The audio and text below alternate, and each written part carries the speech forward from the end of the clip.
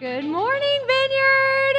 It is so good to see you. Hi, my name is Jessie. If I haven't had the chance to meet you, or you're like, are we going into hour 2 of worship right now? Is that what's happening? No. I'm the worship director here, but I'm so excited to get to share with you something God just slammed into my heart a week ago. And I wanted to start, though, by saying I love this church.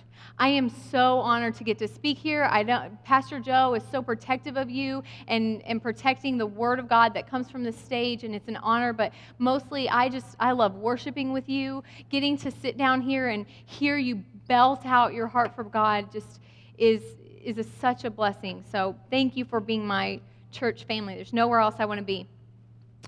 Now, as I was preparing for this message, I'll just give you, does anybody take notes? I love to take notes, and so I have like special Sharpies, and I bring multiple colors so that I can like doodle while I'm doing it and make my notes look like a bullet journal. But for those of you who like to take notes for the sermon, this is our title. Are you ready? New wine and fast cars. And Pastor Joe still let me preach after I told him I was really excited what our sermon title is. So get ready. We are going to start by reading in Matthew 9. So you're welcome to pull out your Bible. You can pull out your YouVersion app on any tablet or on your phone. And we're going to be in verses 14 through 17. Then John's disciples came and asked him, "How is it that we and the Pharisees fast often, but your disciples do not fast?" Jesus answered, "How can the guests of the bridegroom mourn while he is with them? The time will come when the bridegroom will be taken from them. Then they will fast. No one sews a patch of unshrunk cloth on an old garment, for the patch will pull away from the garment, making the tear worse. Neither do people pour new wine into old wineskins. If they do, the skins will burst, the wine will run out, and the wineskins will be ruined. No, they pour new wine into new wineskins, and both are preserved." Now, I don't know about you, that almost never made sense to me. I have always hated that passage. I don't get it. I grew up in a denomination where we don't drink, so wine and wineskins and it exploding makes zero sense to me. My whole understanding was some people have wine in communion and we drink grape juice, and that was the extent of my knowledge. So that analogy is lost to me, Jesus. And then you have the whole cloth thing happening.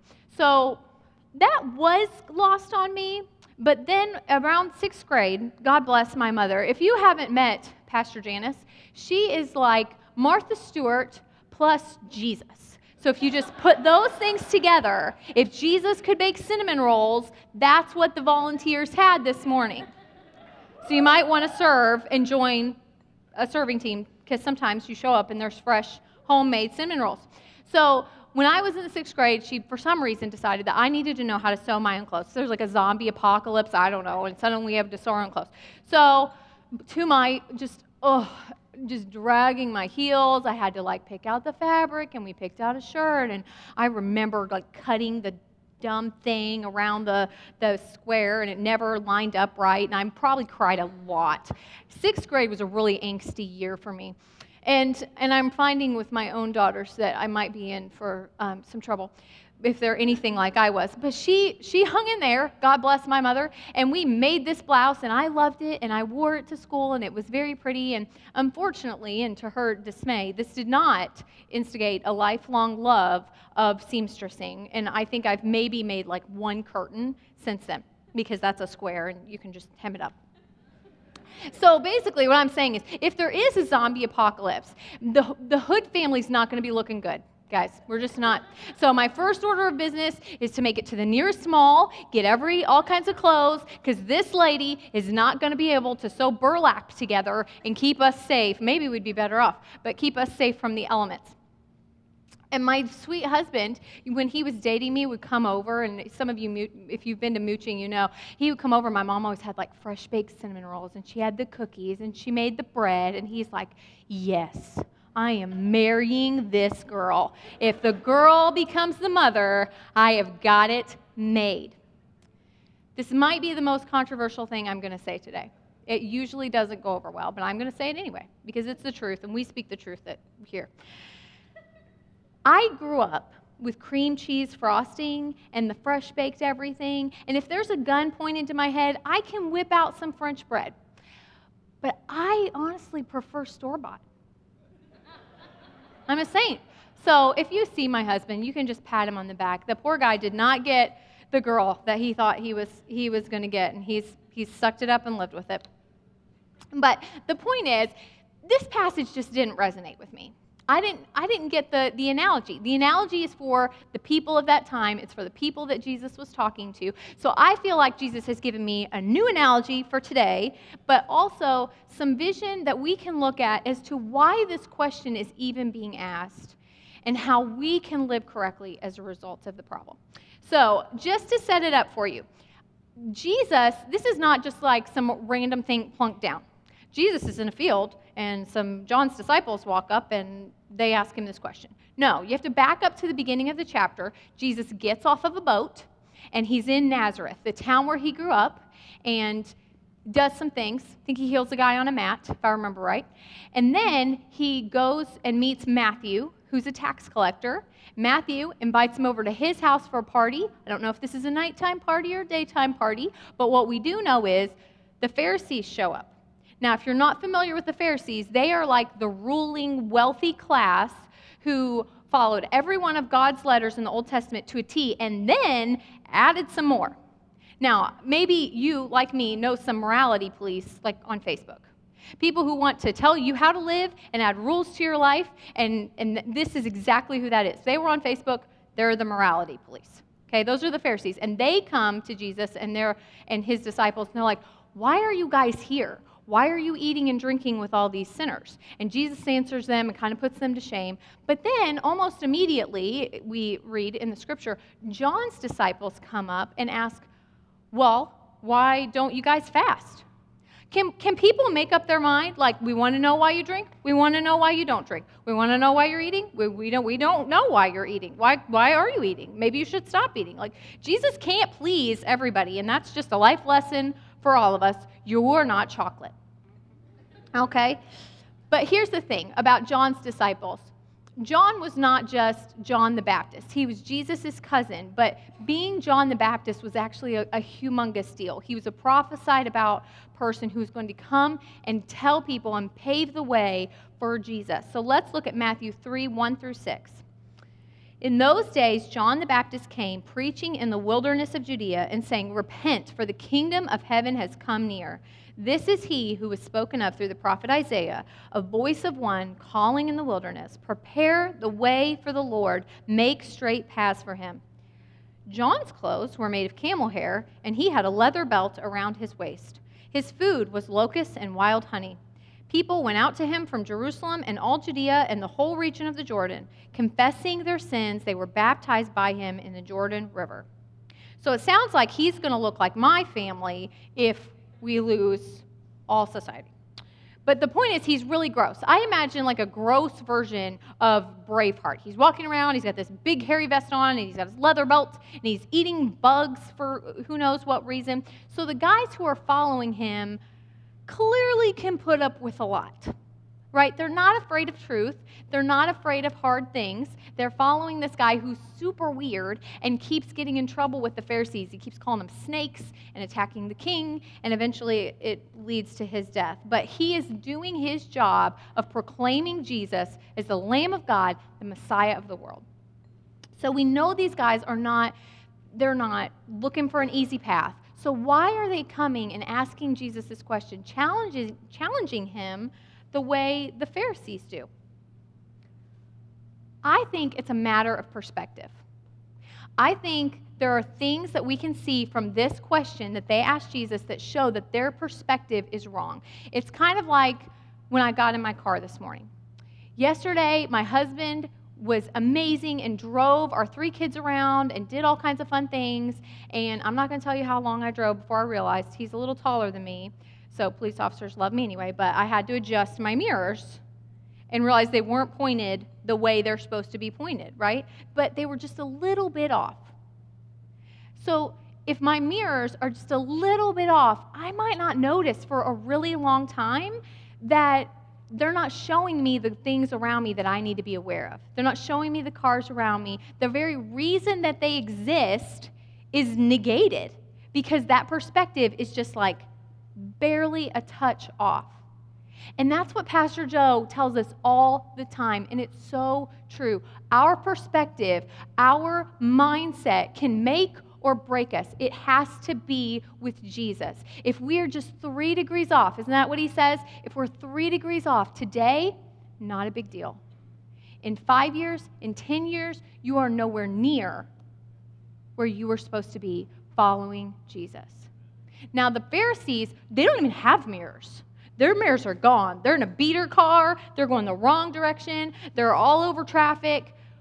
But it's the tricky ones. It's when your mirror's just a little bit off that our perspective can take us down. And that's what I want to talk about today. We've got 3 perspective shifts that I think that are a problem here and that we need to be aware of as we move forward.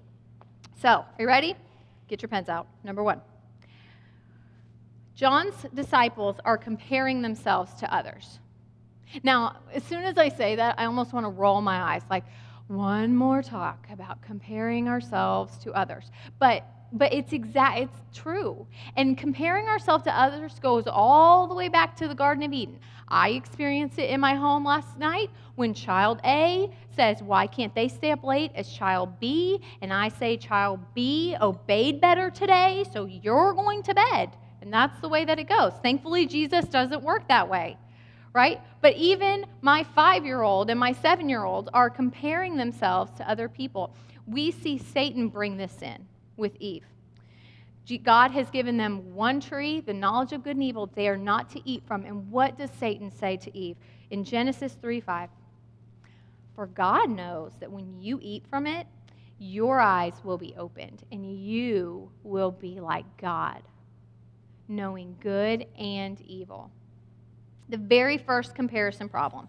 When Jesus came to be baptized, John made it clear, this is Jesus' son. He's the reason that I'm here. But as soon as Jesus' disciples started baptizing more people, what happened?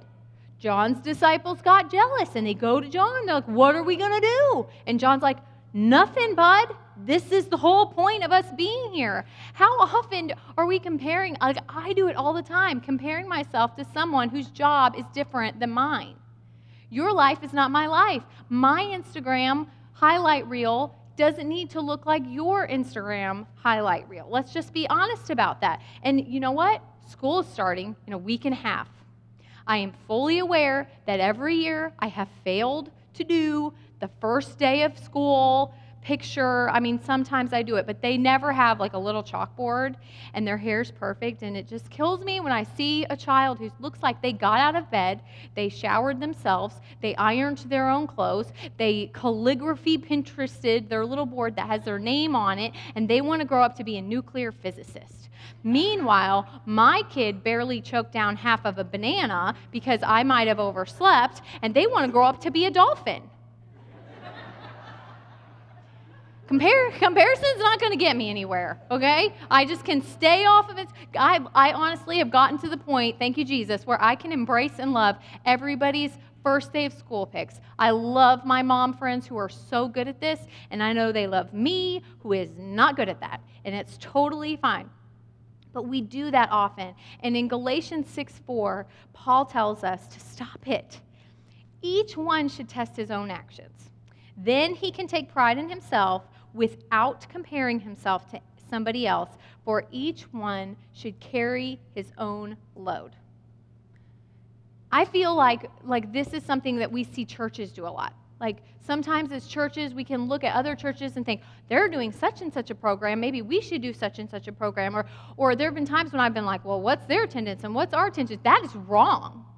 That is 100% wrong. And I have to go back to what the Bible says and what Pastor Joe has always told us. This church is not looking to be the biggest church in Madison County or anywhere.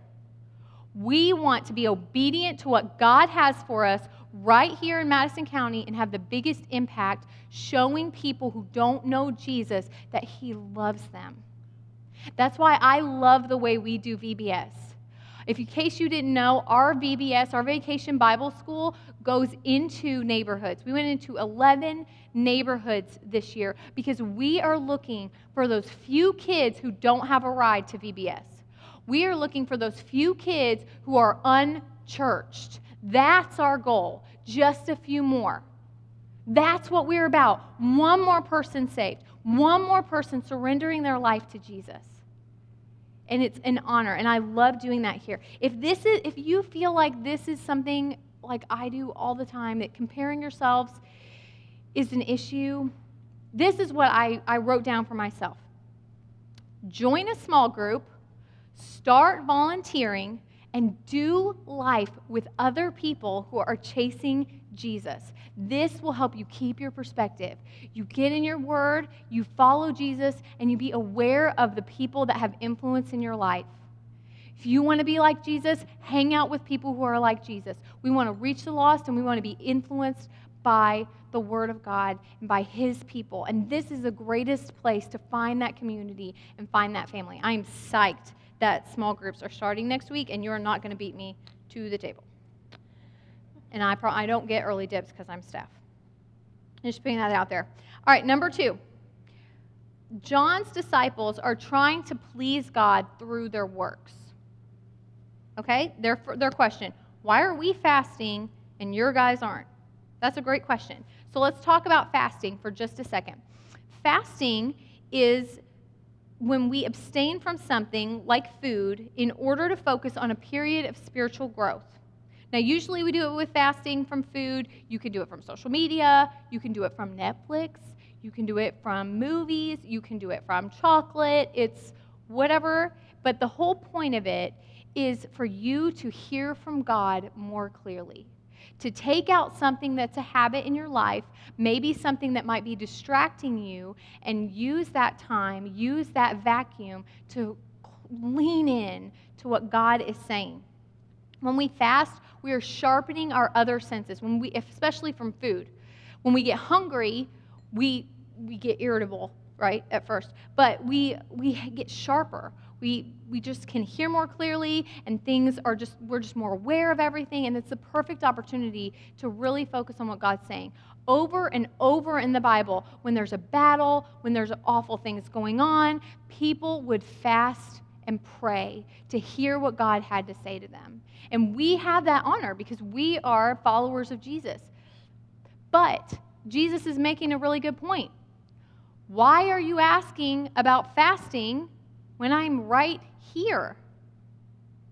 And as I look at that, I realize that John's disciples actually are lumping themselves in with the Pharisees, which is really weird because usually they're on opposite sides. But he tells us that fasting is ridiculous if he's here. The Pharisees are doing it because they don't believe he's the Messiah, and they're trying to earn their way into heaven. So for John's disciples to be attaching themselves to the same thing says exactly that. They're trying to follow the laws of the old covenant, but drawing attention to the amount of fasting they do and comparing themselves to the perfect rule followers of the day. Following every command that Jesus gave us does not make him love you more. Like, it's really hard for me to say that because this is a thing that I struggle with. I always want to make Jesus proud. I'm always trying to just do better. But I know from the Word of God that he loves me the same today as he did yesterday, as he will for all of eternity. He is never disappointed because he is never surprised by what I'm doing. So Jesus cannot love me more if I have what I deem as a good day, and he doesn't love me less when I screw up. If the gospel is not too good to be true, it's not the gospel. Does that make sense? Jesus didn't come down here to die for us and be raised back to life from the dead so that we could put him in a box and make sense of him and make a bunch of rules that we can tick off and feel good about ourselves. It's too good to be true. That's why we surrender our lives. Why surrender your life if you can make sense of it? Nothing in all of creation, are you ready? No life, no death, no angel, no demon, no present, no past, no future, no power, no height, no depth can separate you from the love of God. That's in Romans 8. He loves you the way you are. Number 3, they don't believe Jesus is who he says he is. Now, I think that's kind of like, well, no kidding, because they're not Jesus' disciples.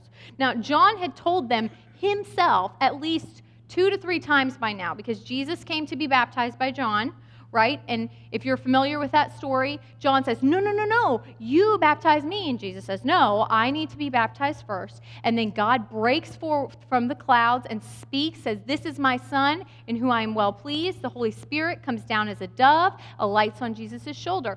Earlier on or later on, I'm kind of confused on the chronology, to be honest, but John sees Jesus and says immediately, there goes the Lamb of God. And 2 of his disciples turn around and start following Jesus. Those guys got it. But these guys, for some reason or other, weren't ready to believe that Jesus was who he says he is. Being baptized by John demonstrated a recognition of our sin, a desire for spiritual cleansing, and a commitment to follow God's law in anticipation of the Messiah. So if we stick with John's baptism, we're sticking with the old law. We're saying, Jesus isn't here yet, so I'm just going to do my best, and I recognize that I'm sinful, and I'm just going to try to earn this until he's ready to forgive me. He's already here. It's a done deal. We can't have it both ways.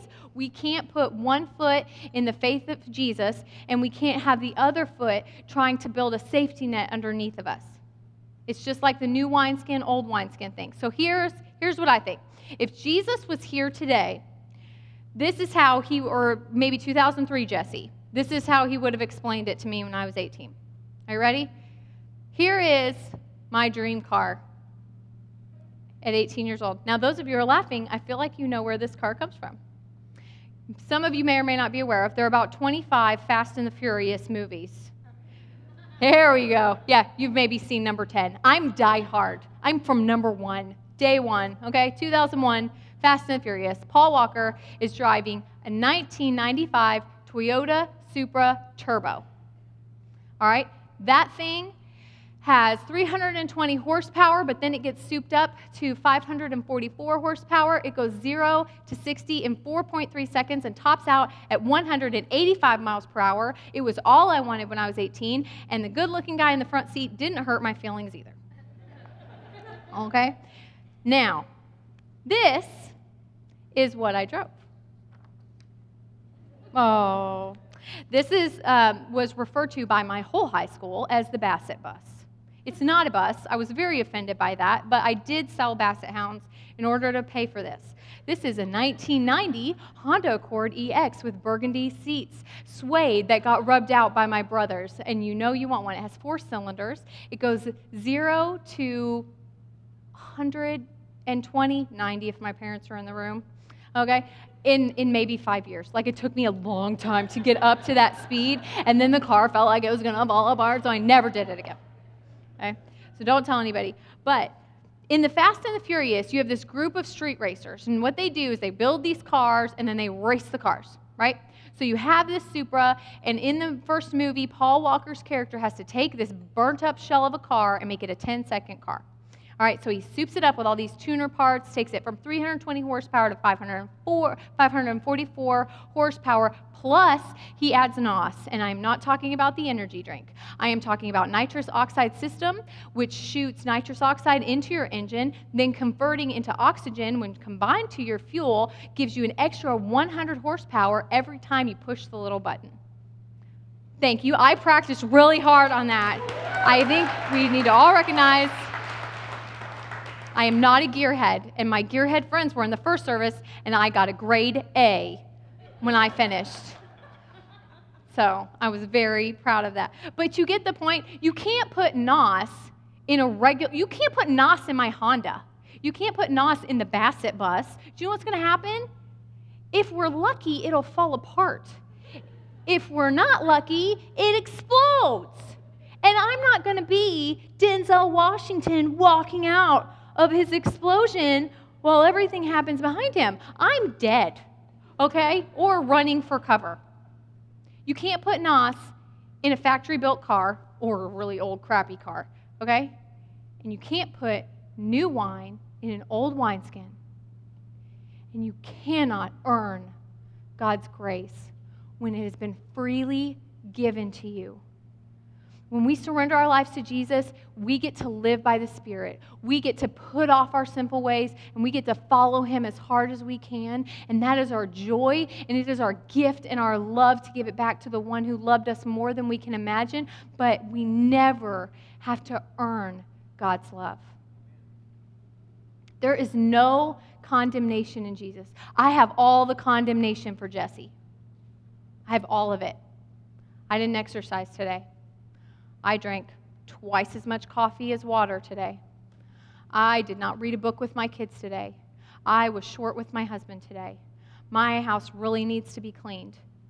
Whatever your list is, that's my list. Whenever you're going to bed at night, the things that we've picked up as these burdens that we suddenly have to carry around, and if we can put them down or we fill out the right checklist, then we get to feel good about ourselves, and God must be proud of us. That's not how it works. John 5:24, Jesus tells us, "Very truly I tell you, whoever hears my word and believes him who sent me has eternal life and will not be judged, but has crossed over from death to life." Romans 8:1-3 says, "There is now no condemnation for those who are in Christ Jesus, because through Christ Jesus, the law of the Spirit who gives life has set you free from the law of sin and death. For what the law was powerless to do because it was weakened by the flesh, God did by sending His own Son in the likeness of sinful flesh as an offering."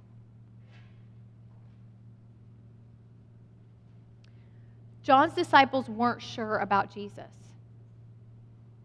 And maybe you find yourself there today. Maybe you have not been 100% ready to put both feet in and say, I'm going to rest my eternity, I'm going to rest the future that I have on the Word of God and on the knowledge that Jesus died for me. If you have never heard this before, God loves you. There is no Jesus loves you and God is angry. Jesus told us over and over and over again, if you have seen me, you have seen the Father. Everything I say is what the Father told me. The love I show, laying my life down for you, comes from the Father. God is not angry at you. He did everything He could to show you He loves you. Jesus came and He lived a sinless life, and then He was tortured and beaten beyond recognition. He was hung on a cross, and He died for you. And then they put Him in a grave that no man could open, and 3 days later, no one could find anything in that tomb but some cloths. And an angel saying, "Why are you here?" He's not here. That's why I was saying He is triumphant over death. Death could not hold you. Death cannot hold God's love from you. Today is your day. Every day is your day. But today we have people who want to pray with you. People who want to celebrate you. This is a family. We love each other. We might knock heads sometimes and work through it. We work together and we grow closer to Jesus because of and with each other. Or maybe you find yourself like me. You've been walking this tightrope, trying to just do enough good things to not tip all the way over into God's disappointment. I'll say it again because I have to hear it. God is not disappointed in you. If you are going to picture God in your mind's eye, I hope you realize that those eyes could not be more full of love and understanding. And I know what you went through. And I love you anyway. And I love you with it. I hurt when you hurt, and I rejoice when you rejoice, and I have never left you, and I will never leave you. So as we come up to our feet,